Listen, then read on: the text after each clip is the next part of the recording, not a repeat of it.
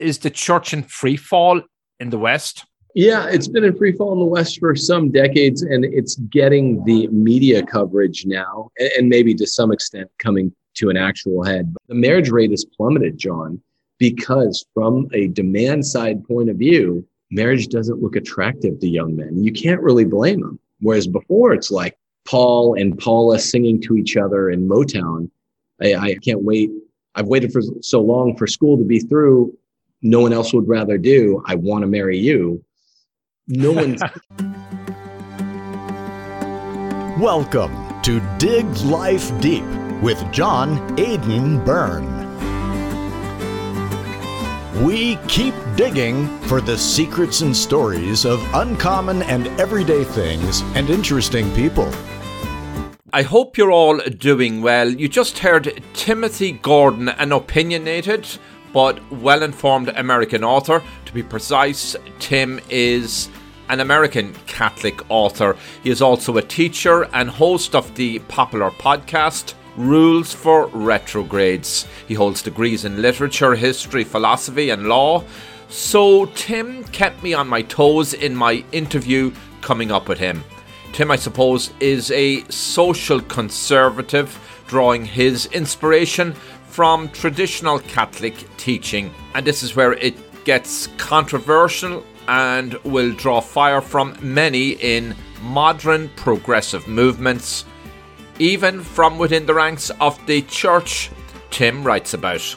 Well, maybe his ideas will be too explosive for many, but he does have a legion of loyal fans. Now, on a sentimental and upbeat note, I have to think there is a reason why this interesting and gripping episode might have gotten slotted for release in late October. And by the way, I find Tim a fascinating person, full of energy and drive and creativity. I interviewed Tim back in the summer as he was getting out the word on his new book, The Case for Patriarchy, from Sophia Institute Press and everywhere else.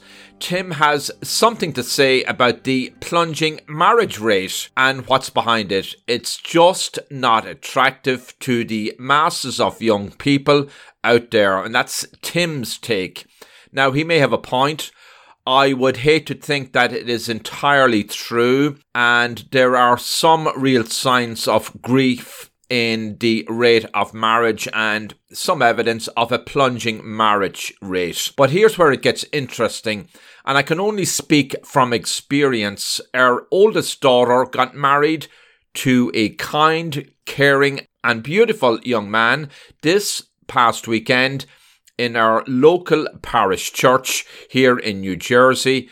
And for them, they are thrilled. Our family are also thrilled. What a day we had with singing and dancing. Sure, some Irish dancing too. We had just a grand time. Well, I am pulling myself together now. Back to the subject at hand. Timothy J. Gordon discusses much with me, including his new and compelling book, The Case for Patriarchy. No, it won't please the feminist movement, but I will let Tim do the talking and the explaining.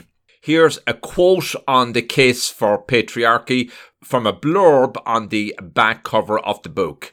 As feminism swept across Western society in recent decades, our understanding of patriarchy became corrupted, and men have been astoundingly swift in their forfeiture of their God-given patriarchal rights and duties. End of quote. Yes, the name of the book is The Case for Patriarchy by Timothy J. Gordon, and I'm your host, John Aidan Byrne. When you read The Case for Patriarchy, I think the reader will get a very strong sense that this is not just a bunch of opinions by a guy. This is the univocal, clear, perennial 2,000-year-old teaching of the church, and it's never faltered on it. It's just gone silent on it the last 50 years or so. Sure, look, it's grand to have you back. Ladies Ladies and gentlemen, we have arrived in Philadelphia. Local time is 3:05 p.m. and the temperature is 67 degrees. At this time, you are now free to use your cellular devices. You know that feeling when you get to turn your phone on after the plane lands? You can have that feeling every time you drive. Make sure your cell phone is stowed away whenever you are behind the wheel. Visit StopTextStopWrecks.org, a message brought to you by the National Highway Traffic Safety Administration, Project Yellow Light, and the Ad Council. My guest is Timothy J. Gordon. He is a Catholic author, a teacher, and host of the popular podcast, Rules for Retrogrades. I'm your host, John Aidan Byrne. Timothy Gordon, it's great to have you on my show. Where are you on vacation, by the way? We're in Gulf Shores, Alabama. Nicest beach for about 700 miles. Really a hidden gem of the South in the vacationing South. It's quite leisurely as far as gentlemen of leisure go. Well, we all need that, and you need it. You have a large family. Yeah, it's important to do those things. I sometimes feel we take less and less vacations as Americans because we're constantly working, though COVID may have changed that whole equation. Yeah, not for us. My family, we have an RV. We didn't take it this time, but a big part of family life is not just praying together, but playing together. And yeah, we've had an amazing week here in Gulf Shores, Alabama. It's a great place, and we're either RVing around the country or doing driving vacations whenever we can. We really enjoy being together. You have an interesting career. You have a new book out, and let's call you an academic. You're also a Catholic podcaster. Sure. Yeah. After 2018, 2019 had the really hit podcast / YouTube show with Taylor Marshall called TNT for Taylor and Tim. After that, I published a book called Rules for Retrogrades, and I had a podcast and YouTube show that debuted of the same title. That's what I do now, and I teach classes online on Zoom, actually, called the Retrograde Academy. And if people are interested in taking homeschooler or adult education classes in things like Aristotle or Latin or church history, you can go to timothyjgordon.com and click enroll. It's a good way to bring about the classical education movement right from home. No better time to do it than now during so-called COVID. Oh, so-called COVID. Maybe we'll get back to that. I caught one of your shows with Taylor Marshall. He's a phenomena of his own, sort of like a iconoclast, if you will, and he challenges a lot of what's going on in the Catholic Church. Would that be correct? Yeah, he wasn't really like that before. He's had a YouTube channel for 12 or 13 years, and he was always kind of an establishment guy before I came on. But really the summer of 2018 was a watershed moment for him. And I came on and we started doing those TNT shows where we became, I guess what you might call, from an ecclesiologically correct point of view, iconoclastic. And after that, after TNT, I did shows with him for a little over a year. After that, he became more known as an iconoclast. But it was really kind of the watershed moment was when Taylor Marshall was sort of establishment guy defending Pope Francis and in all of the wackiness that is the Francis pontificate. Then all of a sudden, boom, summer of 2018, summer of shame, Pope Francis is covering for Cardinal McCarrick. And then suddenly TNT shows are a hit all around the United States and the world. And now Taylor Marshall is known as a Catholic iconoclast. That really got started with me and Taylor.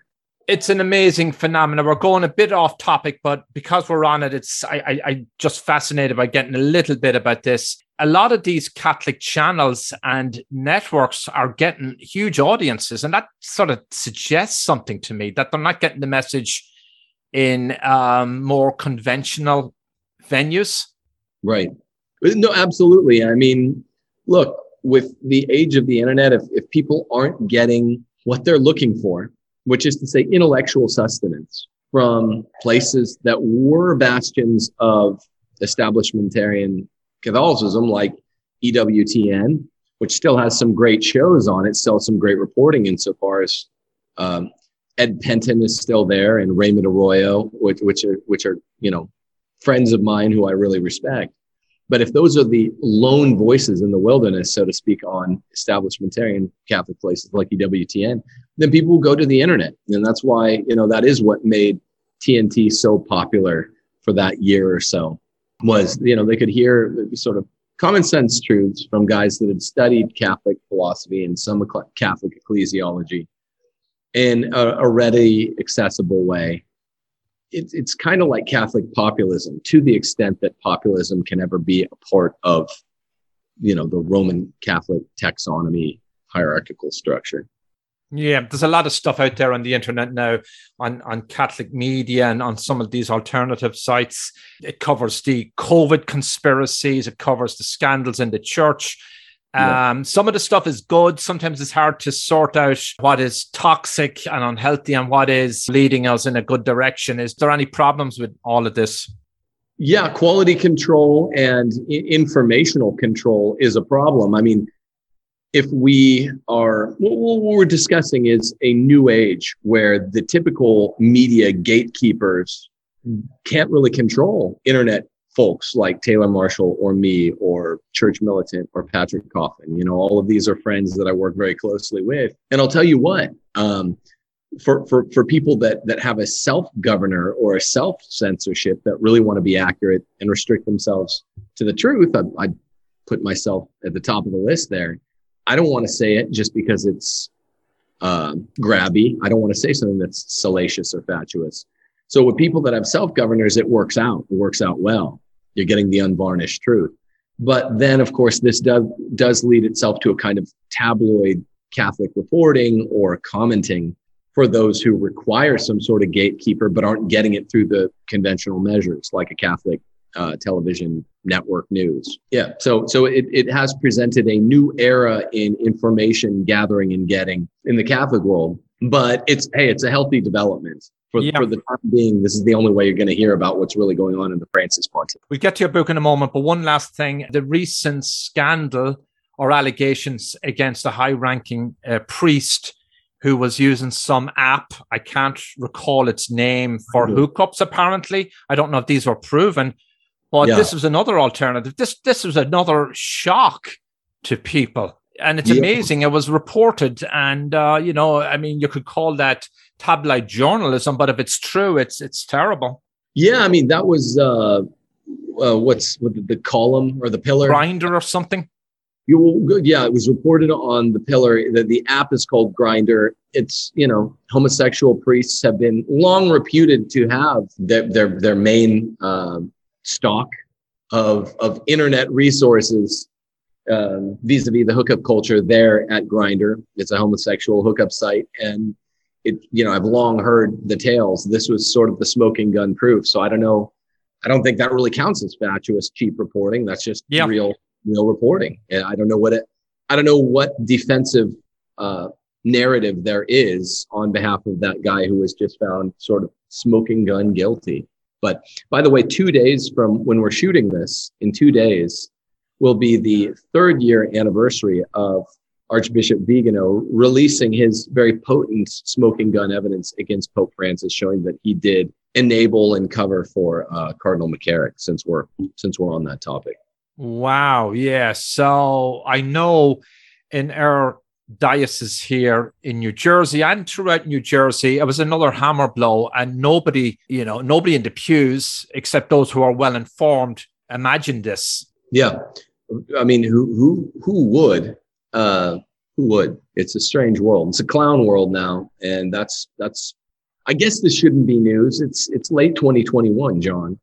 And it's strange in the church. It's strange in the secular world. And if people still are looking at the world or the church through rose-colored lenses, then, best of luck. But it's pretty obvious how strange things went and got over the last decade. Let's just say since the last couple of years of Benedict's pontificate and his strange retirement, which has never really been explained adequately. And then all 8.5 years of the Francis pontificate. What a strange world. So you're not a big fan of the current Pope? Not a huge one, no. No. Are there any? I mean, is there anyone that believes in the body, blood, soul divinity of Jesus, real presence of Christ, the sacraments, Holy Mother Church. That's a big fan of this church anymore. I haven't met. Is the church, well, we hear it's in trouble. The numbers going to church are off, vocations are down. We've had all the scandals. We probably will have more. There's bankruptcies. They're paying out a lot of money on lawsuits. Is the church in free fall in the West? Yeah, it's been in free fall in the West for some decades, and it's getting the media coverage now, and maybe to some extent coming to an actual head. But this doesn't mean that eschatologically, ecclesiologically, teleologically, that anything's really going to change. I mean, the church is still indefectible. It's got all the precepts. It's got all the marks. It's vouchsafed against ever failing, so to speak, in the strict sense anyway. But it's certainly culturally failing. There's an important distinction there. Let's move to your book. It's a pretty heavy topic. It's an interesting one, and in many ways, it's quite timely given all the cultural changes we've had in the West since the 60s and various liberation movements. And I'll ask you to sort of give us a thumbnail sketch of it, if you will. I realize that's a tall order, but just tell us about it and why you wrote it. Well, we were talking about Pope Francis, who's a big fan of ecumenism. So he should love my book because guess what? It unifies the 1, 2, 3 forms of Christian in the world: Roman Catholics, Eastern Orthodox, and Reformation Protestants. Insofar as the book, which is called The Case for Patriarchy, shows that a Christian, insofar as he is a Christian, must love the patriarchy. Now, of course, Protestants don't accept the top half of the bimodal patriarchal structure. We have basically 2 patriarchies that comprise Christianity. There is a clerical patriarchy, an all-male priesthood and episcopate that is recognized by Eastern Orthodox and us Catholics, that the Protestants don't recognize. But the bottom patriarchy in this bimodal structure, the household or the lay patriarchy, a patriarchy of individual households run by individual householders or fathers or patriarchs, aka priests of the ecclesiola, to borrow Pope John Paul II's term. This one's embraced by all 3 types of Christian, including the Protestants. In fact, sometimes the Protestants are the best at most explicitly defending the household patriarchy, that quite simply, there is no such thing as a philosophically coherent Christian feminism. Men must be the leader of households. That is to say, fathers and husbands. They are the priest, prophet, and king of the household. And there is no philosophically coherent way for a Christian to simultaneously attack this concept or demur on this concept. Are you anticipating a lot of criticism from mass public out there? Certainly conservative-minded people and those who adhere to the traditional tenets of the Christian faith and Catholic faith will be very supportive, but there's going to be a large group of people are just going to give a lot of blowback. Look, I mean, if you're talking about the National Catholic reporter types who ran, I think, before April of this year alone, in January, March, and February of this year alone, 2021, they ran 2 separate articles on me that I know of, maybe 1 per month in the first 3 months, but 2 for sure in January and March on my podcast alone. One time they attacked me and Father Mitch Pacwa for saying something sensible on my podcast. And another time they attacked Patrick Coffin on my podcast for saying something sensible. Actually, I think the Coffin instance in March was an attack for the topic of this book. Types like the National Catholic Distorter, as we like to call it, don't even matter. I mean, they're not even creedally Catholic. So what do I care? It's all noise. I simply, honestly could not care less. What we're calling conservative Catholics, or the kind of par excellence conservative Catholics, traditionalists, they've been very supportive of the book and have been buying it off the shelves in terms of pre-orders. So it's not tribalism per se, but I just simply don't care what a Catholic that demurs on Catholic teaching on the literality of the scriptures, or contraception, the teaching against artificial contraception by the church, or the real presence of Christ, body, blood, soul, divinity in the Eucharist.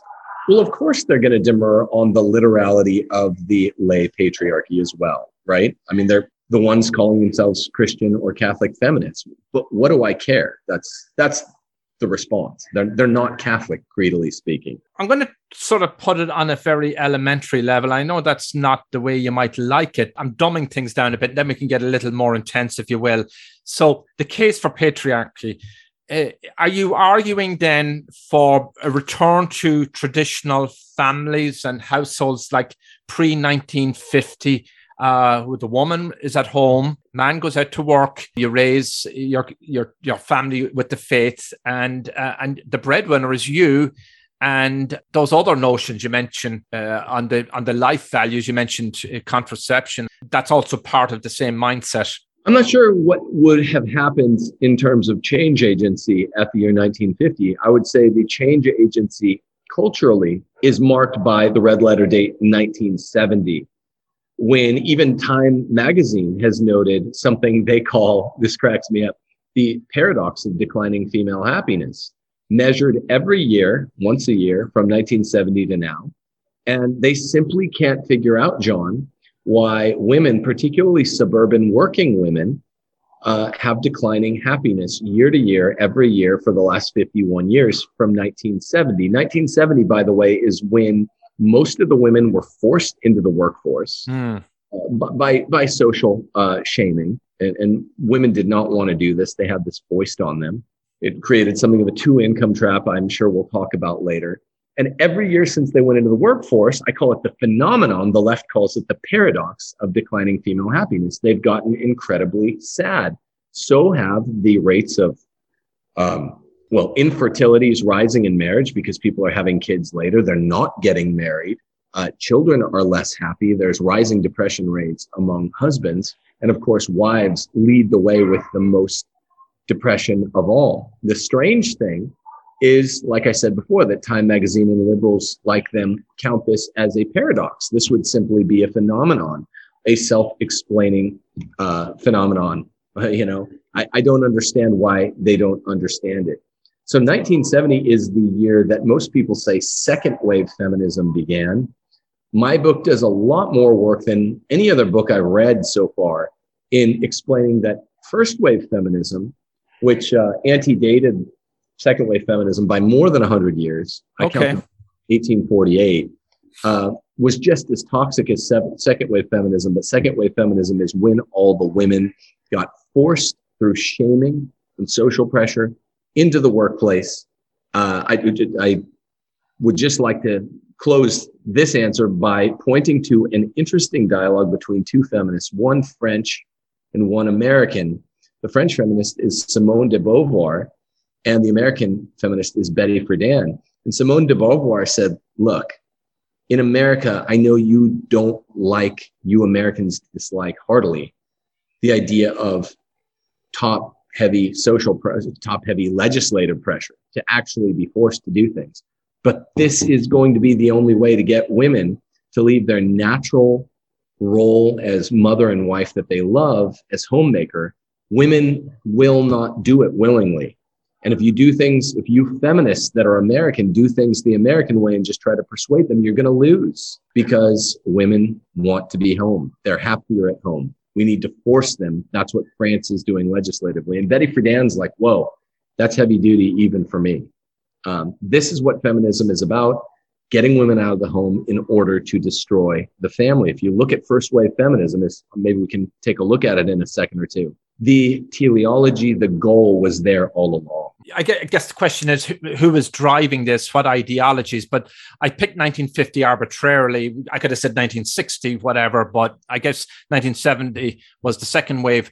I'm thinking about a lot of books that came out in the 60s and just the way the whole culture was changing, the Woodstock generation, and you had The Feminine Mystique by Betty Friedan, who supposedly chronicled the misery of American suburban housewives, how they were so unfulfilled, cooking dinner and getting the kids ready for school. They weren't using their talents. And depending on who you talk to, she was making this very compelling case. But you're saying now, in retrospect, there's a lot of evidence that women today haven't been as miserable as they were in the past. These working wives today are quite unhappy as a group, it sounds like. Well, yeah, that's what the real data suggests. Betty Friedan admits that she made up all of those facts. There's a Cosmo magazine writer that worked with Betty Friedan. She made up all those facts. Oh, yeah, she didn't use numbers. She just statistical information. Yeah. Yeah. There's no statistics in the feminine mystique. She just she accounted in typical left apparatchik fashion. She just says, look at all these horrible things that have happened to women. You know, there's this oppressive patriarchy that's horrible for women. She asserted her conclusion, as we say in the law, right? You asserted your conclusion. You didn't prove it. You asserted it. So there was never any serious statistical data science that supported her nonsense argument. It was simply an asserted conclusion. Now, from 1970 to now, the last 51 years, there's hard data science, surveys that are put out there by left-wing institutions that provide the closest thing to facts on the question of, female happiness. And it proves the exact opposite of the point that the second wave feminists wanted to prove, which is why they have to call it a paradox. They assert their conclusion. They assume what they set out to prove, which is the idea that females are happier in the workplace instead of the home, which Christianity, we should go through some of the sources, has taught for 2 millennia. This goes against female nature. It also goes against just the natural law teachings that we kind of already know. So, yeah. No, you used a very interesting word.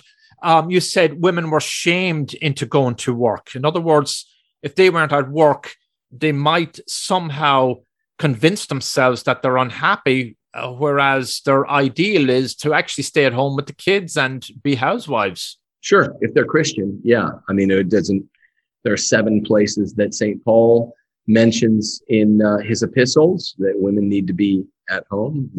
All of the patristic writers, the first Christian scriptural commentators like St. Jerome, St. Ambrose, St. Augustine, St. John Chrysostom, several of the Eastern writers besides, that enlarge upon those writings in the Pauline epistles. And then, of course, even 20th century popes, I think 6 different 20th century popes, to prove that this isn't some dusty old teaching, 6 different 20th century popes say, look, Christian employers must pay a wage for a single male wage earner because this is what Christianity requires. Mm-hmm. It's quite obvious. The Roman Catechism requires women to stay home in the duties of wives. So this isn't an arguable proposition any more than the real presence is an arguable Christian proposition, or the ban on artificial contraception is. It's not my opinion. This is example. The church teaching. And again, it's the church teaching. Yeah. Who is driving this ideology? Is it, the secular left? Is it in cahoots with corporations who see an advantage in having households with 2 earners? Or is it just happening? Is it just an evolution of ideas or something? Well, I would say there's a diabolic psychology behind it, insofar as it's pretty much it being feminism is constitutive of the original sin, right? I mean, when we talk about other subversive leftist ideologies that one might be tempted to say are more central to leftism writ large, I'd urge you to think again. The serpent in the garden did not tempt Adam and Eve with Marxism or any form of economic socialism, with transgenderism, with homosexualism, with, really even relativism. It was feminism. The woman speaking on behalf of the family and the householder being silent. Both Saints Jerome in his commentary on Scripture and St. John Chrysostom both comment, the serpent pinpointed the woman because she's not made intellectually in her soul or in her body to be the leader. And therefore, if the serpent, with a much, much, much superior intelligence to any human, the diabolic psychology, if he wanted to succeed, he knew to pinpoint the woman. And so there's something really, this is not the genetic fallacy, by the way. There's something really telling about the fact that original sin is mutually constitutive with feminism. It's not mutually constitutive with socialism, Marxism, fascism, any of the other dangerous isms of the 20th century. It's feminism. So it shouldn't be a surprise at all that the final attack, eschatologically, that is, we were told by Sister Lucy of Fatima, through the intermediary of Cardinal Carlo Cafaro, one of the four Dubia cardinals. He died in 2017. He gave a talk 2 months before he died. And he said, look, I got a letter decades ago, an unexpected one from Sister Lucy of Fatima. And she said that the final attack of Satan on the world would be on the family. And yeah, you could think homosexualism or transgenderism, but really, what is the proto-homosexualism and transgenderism? It's feminism. And Cardinal Cafaro also said, by the way, that final attack is underway now, meaning quite a bit across quite a few categories. But he identified, he said, by the way, that time is now. The final attack is on, feminism first, then you get, reiterations of it like homosexualism and transgenderism. It's really central to what's going on in the world and even in the church, the feminism. Critics of communism and the far left, the secular left, point to the idea about the destruction of the family unit. That's one of their goals.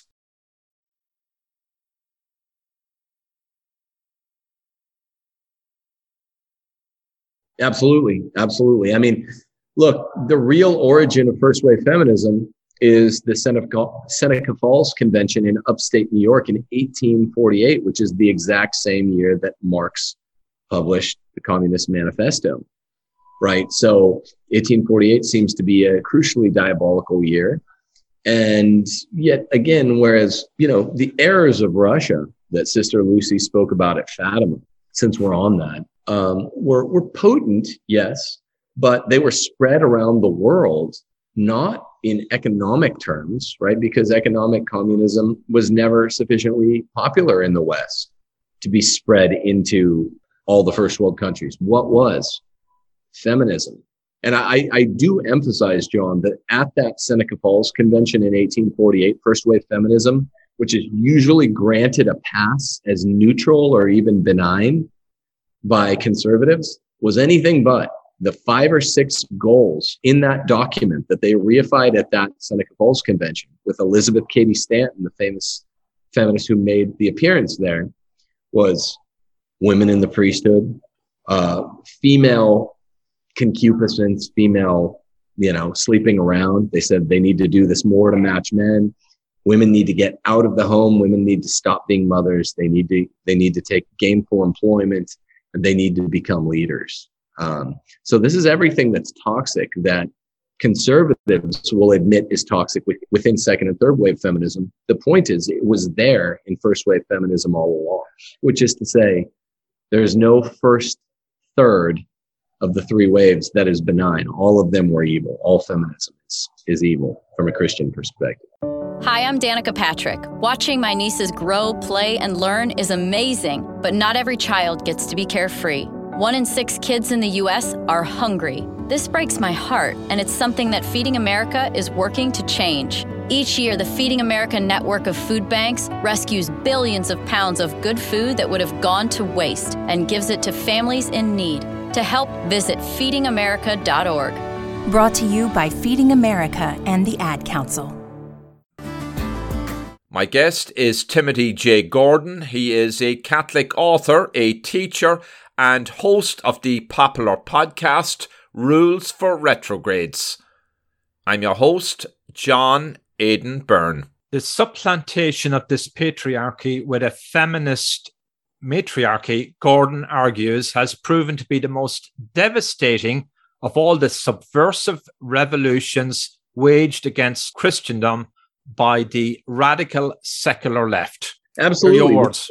Yeah, I mean, all the other subversive leftisms have well-defined limits. Think of Marxism. I mean, in the 50s, 60s, 70s, Americans, even if they were centrists by temperament, they knew to avoid the excesses of Soviet-style political economy, right? And this was a unifying moment because of the well-defined political economy limits of Soviets. Don't be like the Soviets. You know, even American centrists were right of center insofar as they acknowledged those limits. We don't want to be like them. Even transgenderism, which is destroying everything it touches over the last 4 years or so, has well enough defined limits that most Americans, even kind of tepid, centrally inclined conservatives, know this is just, it's too asinine to make any sense. Same thing with the kind of homosexualist movement over the last 20 years. But feminism has really got conservatives in a tailspin, because even in the conservative Catholic homes where they say, oh, well, my wife's going to stay home, there's still a lot of feminism that crept into that one income conservative looking home in terms of the expectations that are engendered and fostered by feminism, that the husband should not be the leader, that this should be something like a democracy, that that the husband's servant leadership, which is genuine. It is a servant leadership, like any old style kingship, that this ought to mean that really the husband's not the leader, that he doesn't have final say in all matters. And this is just wrong. So it's been far more insidious because feminism's boundaries are so ill-defined, and because it touches every human being. Whereas homosexualism, okay, so at most 1 out of 100 people are influenced by incursions by homosexual philosophy into the mainstream. And yes, they're grossly outsized. They're disproportionate to the people that are actually influenced by it. So it seems really negative. You know, you got to guard your kids' eyes when they watch any network television, which will have 2 or 3 homosexual characters. But that doesn't have the same effect that every single household has derivative from feminism. I mean, half of the households out there are divorces, which are direct products of feminism. And the half of the households out there that are not broken homes, that are not divorced households, they have constant squabbling because we don't have well-defined limits on male and female power anymore. That's Satan at work. And also the marriage rate has plummeted. Right, which is what I call a demand side problem, right? In the Reagan era, in the Reagan administration, we talked about supply side economics and demand side economics. The marriage rate has plummeted, John, because from a demand side point of view, marriage doesn't look attractive to young men. You can't really blame them. Whereas before, it's like Paul and Paula singing to each other in Motown. I can't wait. I've waited for so long for school to be through. No one else would rather do. I want to marry you. No one's marriage is an attractive thing anymore, right? The man's not like, hey, if I put my life on the line, I'm a lordly, virtuous man. I'm going to get honored. I'm going to have a wife that's not only, helping me by cleaning, cooking, doing the dishes, looking pretty for me, staying at home, but also just loves me with the heart of a good woman, which is an admirable thing. That no longer exists in 99 out of 100 cases. So men aren't attracted to being married anymore. When my young male students, my 12th graders, would see my wife at field day or something back when I was a teacher, they'd say, that looks like a really good deal. I mean, they would all say it. They're like, your wife's pretty. She's really loyal. She's into what you do. She takes the kids up and she supports everything you do. And you guys always look like you're laughing and having fun. Well, because marriage is attractive. It's a lovely life. But that's not the life that these kids are seeing 99 out of 100 of their parents or their friends' parents living. The ideas you're espousing now are radical to a lot of people in the West and in America, just as feminism back in the day, going back many generations, was radical to a lot of people back then. It's strange flipping things. How would you describe then the ideal setup? Are you suggesting that the church and society should be encouraging more traditional family arrangements? Should we be hearing that from the pulpit? I mean, I guess the other question is, would couples or women who don't agree with that, they might feel shamed into becoming more traditional, and maybe that could turn into its own kind of disaster. Well, I don't think so. I don't think clear church teaching is ever catastrophic.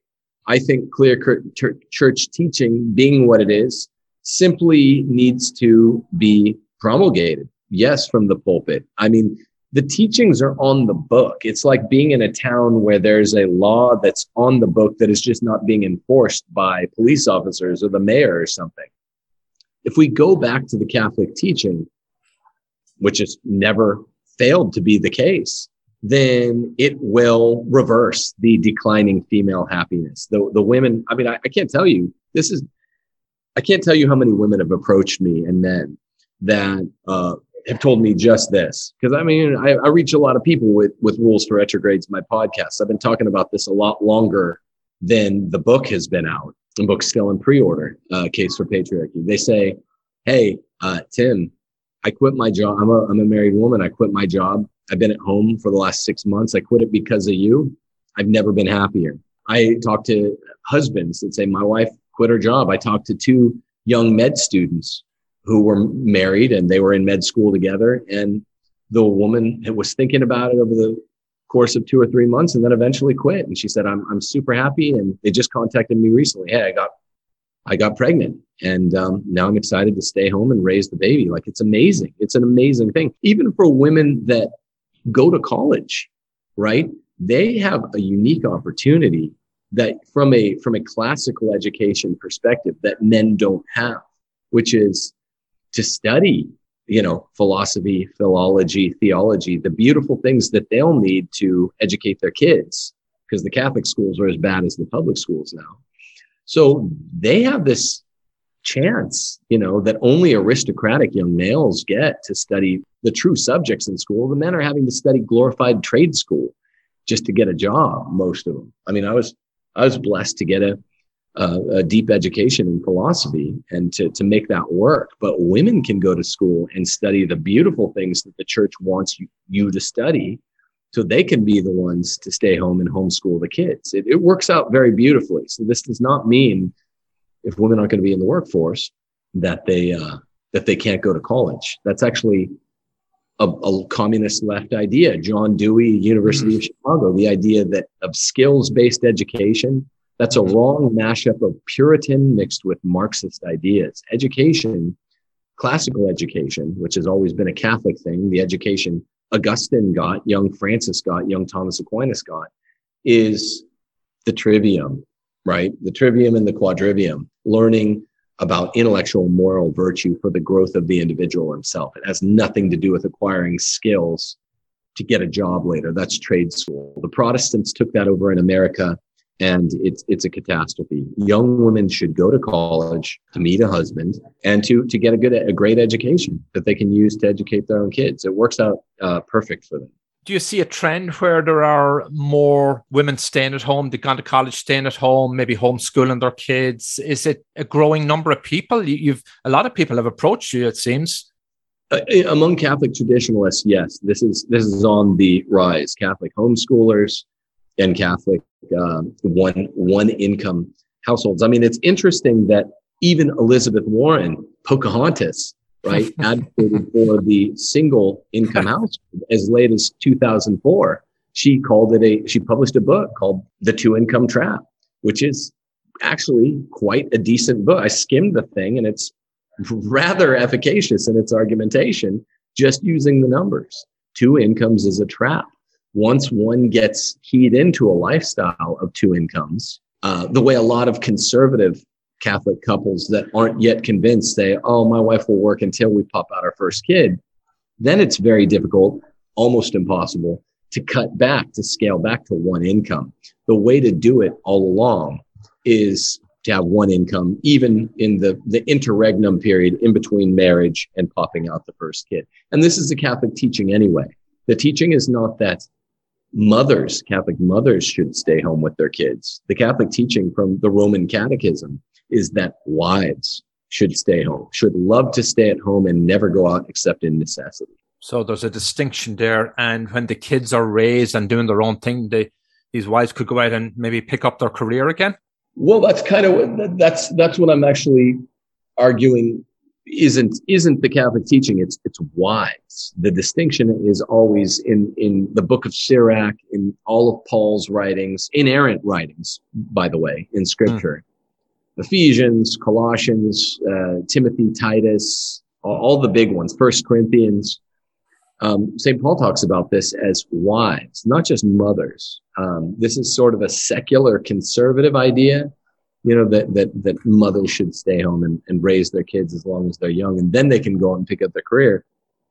The problem with this is that this leads to squabbling. This leads to a diminution in the popular mind of the very noble work of homemaking, which does not require children. It requires a family of two, husband and wife.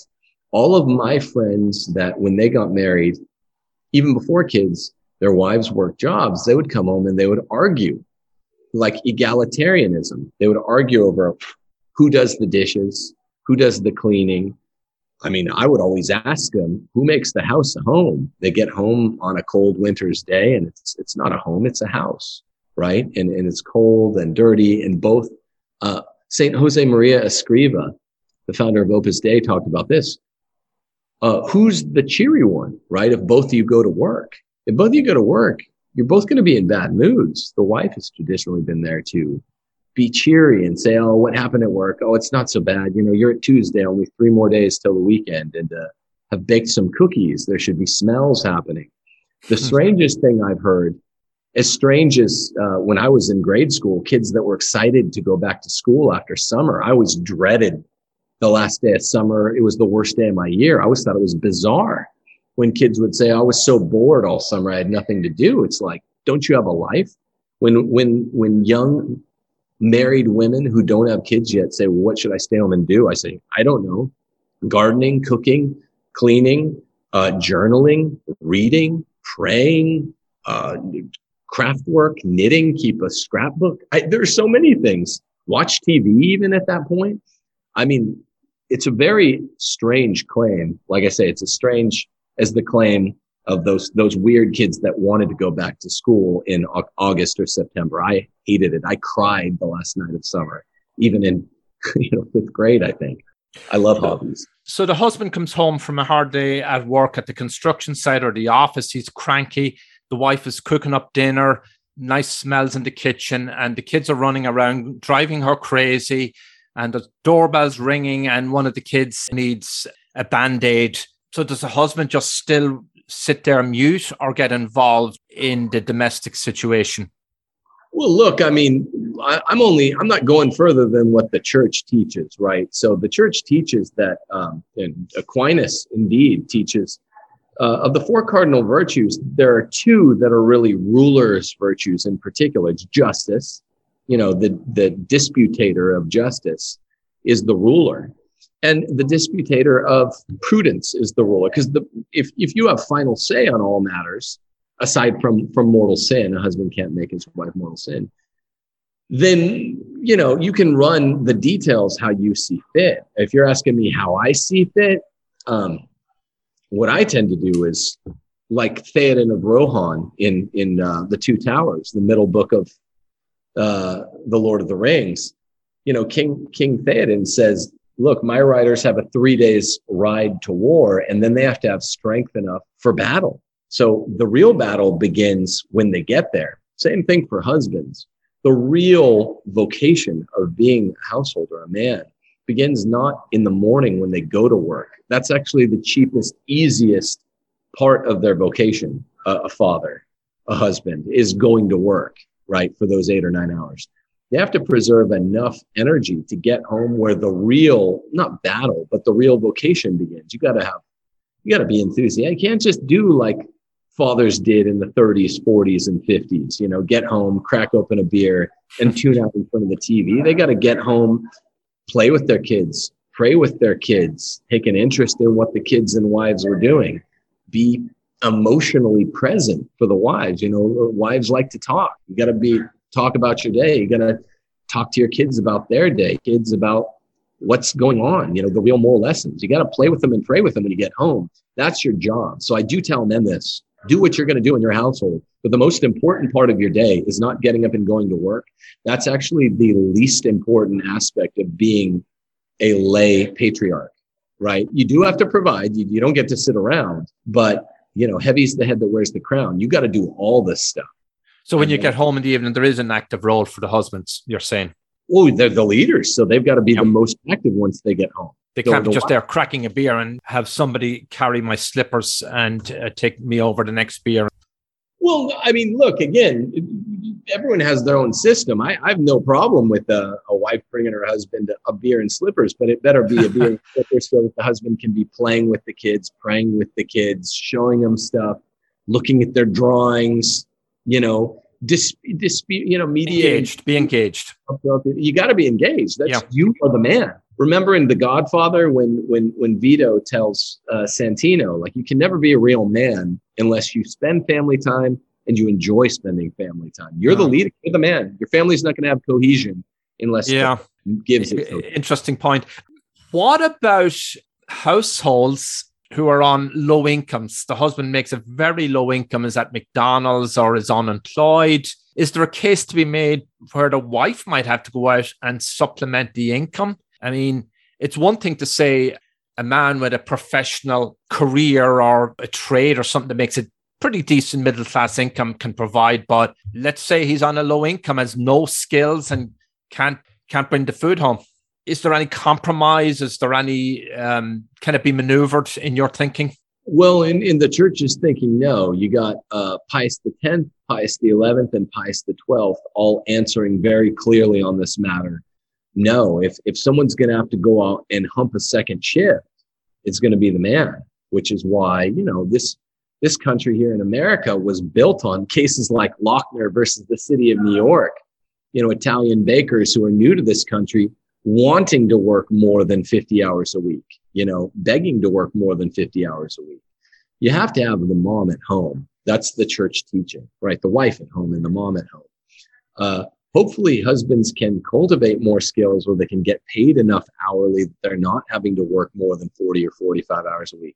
But if anyone's going to have to work the 46th hour or the 56th hour. You think that should be the husband?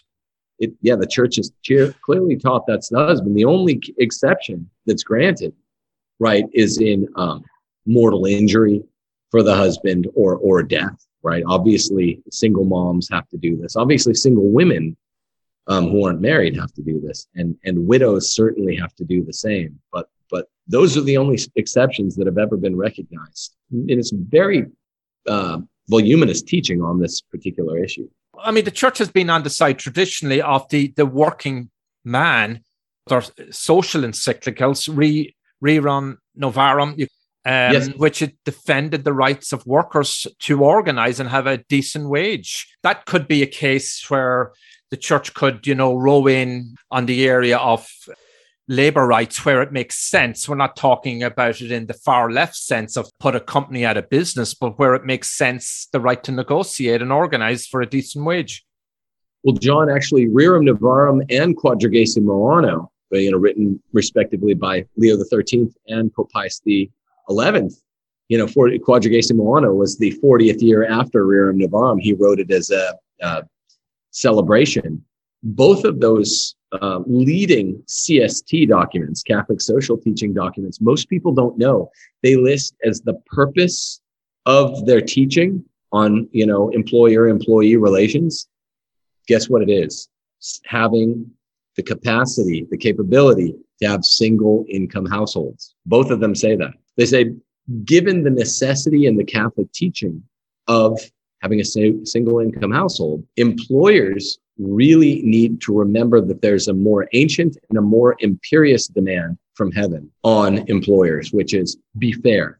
So it's not saying, hey, there should be all kinds of legislative impositions. Rather, employers should remember that heaven itself is going to judge them on, if you had an employee who was a man like Bob Cratchit with 6 or 7 kids, you need to take it upon yourself to pay that guy a little more. Well, there's been plenty of history of priests in the Catholic Church who are labor activists. And I know in the labor movement, there was always that close tie between labor leaders and the church. You know, if you went back to some of the old days where they had communion breakfast for labor movement days, and the priest was there, and there was that whole family solidarity and a living wage kind of mentality. Maybe not as much today. Maybe it's become just so really bizarre how the labor movement looks on what the role of the worker is in our society and rights are. Yeah, I think that a lot of that rhetoric has been, I don't mean rhetoric in the negative sense. I mean, powerful rhetoric has been hijacked by left apparatchiks. It's important, I'll say this, for employers to pay married with children employees more than others. And it doesn't say the government should be imposing this. It says that the employer should be imposing this on themselves. But so the leftists obviously made kind of hay out of this for their legislative agenda. I'm not talking about the legislative agenda. What they have shaved off conveniently is the teleology of that mandatum from the church. And the teleology is single income households. I'm curious, what's your take on the Me Too movement? How does all that fit into it? Where did all that come out of? I mean, you listen to the grievances made by some of the accusers. You have to be certainly sympathetic to somebody who claims they were raped or groped by a powerful Hollywood mogul. But I'm just wondering where did that whole movement, is there more behind it than we're led to believe? Look, I mean, I don't know a whole lot about it, but if someone's legitimately raped, they have 100% of my sympathy. And that it doesn't go much beyond that. Like, then prosecute to the full extent of the law that guy, the Weinsteins or whatever. Now, it gets hairy when we're talking about people. The same thing happens in the church, which I know more about this, even in the McCarrick case, as this case is going to court. When we're not talking about pedophilia or even ephebophilia, which McCarrick also engaged in, which is actually a crime. Ephebophilia is post-pubescent minors that are getting molested. But when we're talking about seminarians feeling pressured to advance their career by sleeping with their superior, I guess that's more questionable. That's not illegal. Right. It doesn't violate the positive law, it violates church law. But that's a little bit more like Me Too, unless someone's actually getting raped. If you just have a sleazy scumbag boss, but this is also why women shouldn't be in the workplace, by the way. And this is what even Pope Paul VI, liberal Pope Paul VI, said in Humanae Vitae. If women are in the workplace, this is going to be happening all the time. Me Too type stuff. So he saw this coming. He saw it coming. But I'm not defending these guys. They're scumbags. I mean, these are scumbags. This is what happens. You enable sleazy employers to have the near occasion of scumbagginess. I hate those guys. I don't defend them. But the point is, you can't actually just go ahead and call it rape, because it is a sleazy opportunism where it's evil playing upon evil. The women should be in the home where they're not subject to the advances of scumbags. And the scumbags will not have the women working for them already in a subordinate position, another man's wife, where they can just say, hey, yeah, I want you to work on my yacht till late tonight. It's a horrible confluence of bad forces. What sort of reaction are you getting within church circles to your book and the ideas you have in it? I mean, people are a lot like you when we were talking. They're like, look, I'm gonna push back in the ways I can think of, but the book's pretty heavy hitting in terms of the magisterium that it's citing. You don't get scripture, tradition, and magisterium all speaking clearly in one direction and have those three teaching voices of the church be wrong. That just doesn't happen. That's what makes us the one true faith. And also those three voices of the church work together with the natural law, the sort of common sense teaching, even admonished by guys like Aristotle and Plato. You're never going to have that confluence of forces and have a reasonable audience reject it much longer than the first half of the first chapter or something like that. People, when you read The Case for Patriarchy, I think the reader will get a very strong sense that this is not just a bunch of opinions by a guy. This is the univocal, clear, perennial, 2,000-year-old teaching of the church, and it's never faltered on it. It's just gone silent on it the last 50 years or so. It's not just the first millennium of the church and with an enabling gloss, that is changed with the times over the last 1,000 years. That's wrong. That's propaganda to say that. Even 6 popes in the 20th century reaffirmed the timeless teaching of the church. It's really overwhelming.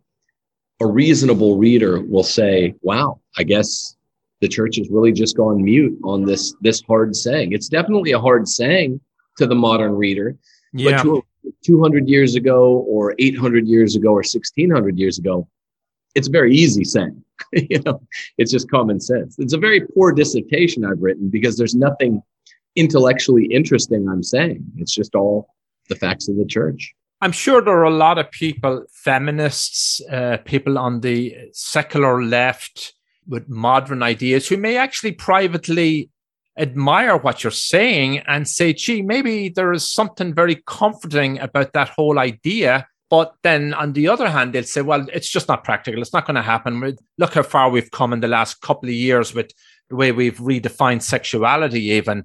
I mean, this is a whole radical change in our environment and culture in the space of even a few years. Right.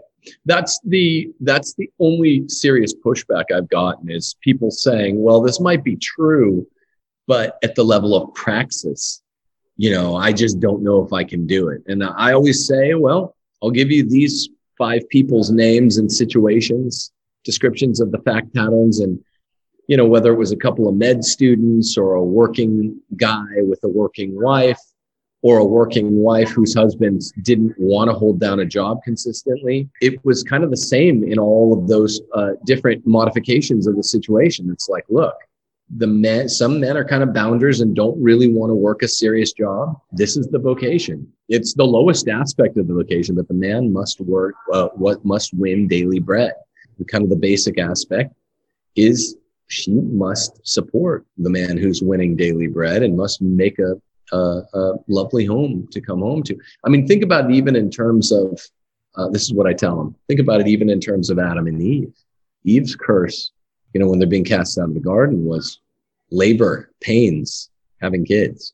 Adam's curse is labor itself. So this is a univocal teaching by the church. And the most people can do, like you say, is to demur by saying, well, I don't really think it can be done. Well, I have dozens of cases from people that started following the church teaching and they say, I'm much happier for it. The family is healthier for it, and it's utterly accomplishable. I'm aware of other couples too who are in the same situation and they're blissfully happy. You mentioned the first wave in the 1840 something. That sort of dates around the onset, let's say, of the Industrial Revolution, right? So really in more rural societies, that's the way it was. The traditional church setup, the man was out on the fields and woman was at home and there was no contest. Yeah, I agree. I would add that for women who helped their husbands work in the fields, women and children, this has always been allowed by the church. Even John Paul II, who was the Pope along with Francis, who is the most progressive on this single issue, kind of like the death penalty. They're the 2 popes that are the most progressive, still maintains the teaching. Look, women can work in the home or in the immediate vicinity of the home, the curtilage, meaning they can go work the fields on their husband's private farm. Or women who work inside the home, the church teaching technically allows women to even do, if they're a CPA or something. If you can do that part-time from within your home to supplement the income, I should have said this earlier, the church teaching has never forbade that because you're in the home, especially if it's half-time. Being a homemaker does not take 8 or 9 hour shifts a day the way having a real wage job does. And so, yeah, a lot of women are squeezing in 4 hours of work if they can work remotely, which seems to be a heightened possibility during COVID, from within the home. But whether they have kids or it's before the period where they have kids or it's after the period where they have kids, the church requires that they're going to do their work in the home or in the vicinity of the home. It's not that strict because so many people telecommute now anyway. They shouldn't be working 8 hour shifts like their husband, even from within the home. it seems to be insinuated in some of the church teachings. But yeah, if you need some extra bucks and your husband's already working 55-hour weeks and you don't want to never see him, okay, well then see what a wife can do selling Tupperware online, or something like that, or maybe skilled labor online. A lot of women have master's degrees that they're not using. As long as you can do it from within the home or the vicinity of the home, my wife helps me a lot with the podcast. So then that is licit. That's the one exception. I should have stated that earlier when you asked for exception. In your own situation, your marriage, you have 6 children? Yes, sir. So you live by these rules and virtues? Of course. Yeah. And even when I was quote unquote, just a school teacher, before the kind of second career that I have now, which is really my only career at this point, before it kicked off, we always managed to make good. Look, man, I came back into this country without a PhD, with half a PhD, because my daughter was born in Rome, Italy, with post-hemorrhagic hydrocephalus, and we fled back and they just gave me the PHL. They came back in November of 2008. I had a couple $100 to my name. I now had an extra person with me, a little 4-month-old, neurosurgery patient, our first daughter, Abby. I had a couple $100 to my name. I had PTSD, bad anxiety, no job to come home to, and just a loving wife and a kid we loved a lot that was going to require a lot of brain surgeries in the future. And I decided to go to law school, and we had some really hungry nights when I was in law school, but we didn't want my wife working, and we made do. We ate a lot of ramen noodle for me to get through law school. And, you pinch pennies, you do whatever you have to do at the time.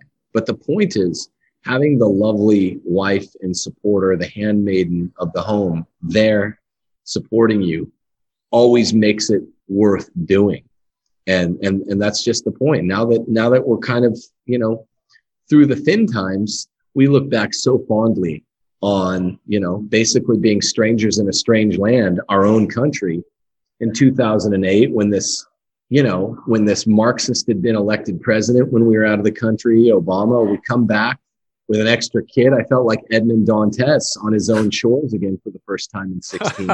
We didn't have much to do, but we pinched pennies and we made it work. And it was a lovely life, even when I had PTSD, because we were up looking at our daughter, wondering if she's going to have seizures. It's a beautiful life. You toughed it out.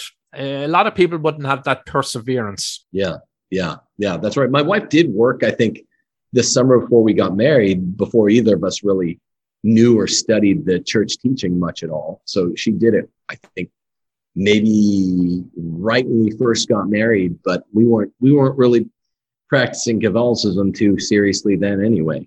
So then you got into your faith, which we could have you back to talk about at another time. But so you're writing, you're teaching, you have your podcast, you're a lot of irons in the fire here. Yes, sir. Thank you. Yeah. We're opening up more classes on my Retrograde Classical Academy, which is an online academy to aid adults who want to go back and supplement their own education, or maybe they had no education. We teach classes like Aristotle's Ethics, important for everyone to take, not just philosophers, Latin 1, church history, Catholic social teaching, scripture, even Algebra 1 for homeschoolers. We're really encouraging people to get their kids out of even the Catholic schools and homeschool them. And someone has to be at home to homeschool them, which is how all of this gels together. But if you go to timothyjgordon.com, our next wave of classes begin first week of September. We have a sale on the classes now. The new book is called The Case for Patriarchy, which kind of puts all of this into context. My name and my YouTube channel, which is called The Rules for Retrogrades podcast, is Timothy Gordon. And I really appreciate you bringing me on today. Timothy Gordon, has been my pleasure. Thank you for being on my show. Awesome. Thanks so much, John. You were listening to Dig Life Deep with John Aidan Byrne. You can reach the host in the U.S. at 973-529-4699. That's 973-529-4699. 973-529-4699. Email burndesk@gmail.com. That's burndesk, BYRNE desk@gmail.com. burndesk@gmail.com. Subscribe for free.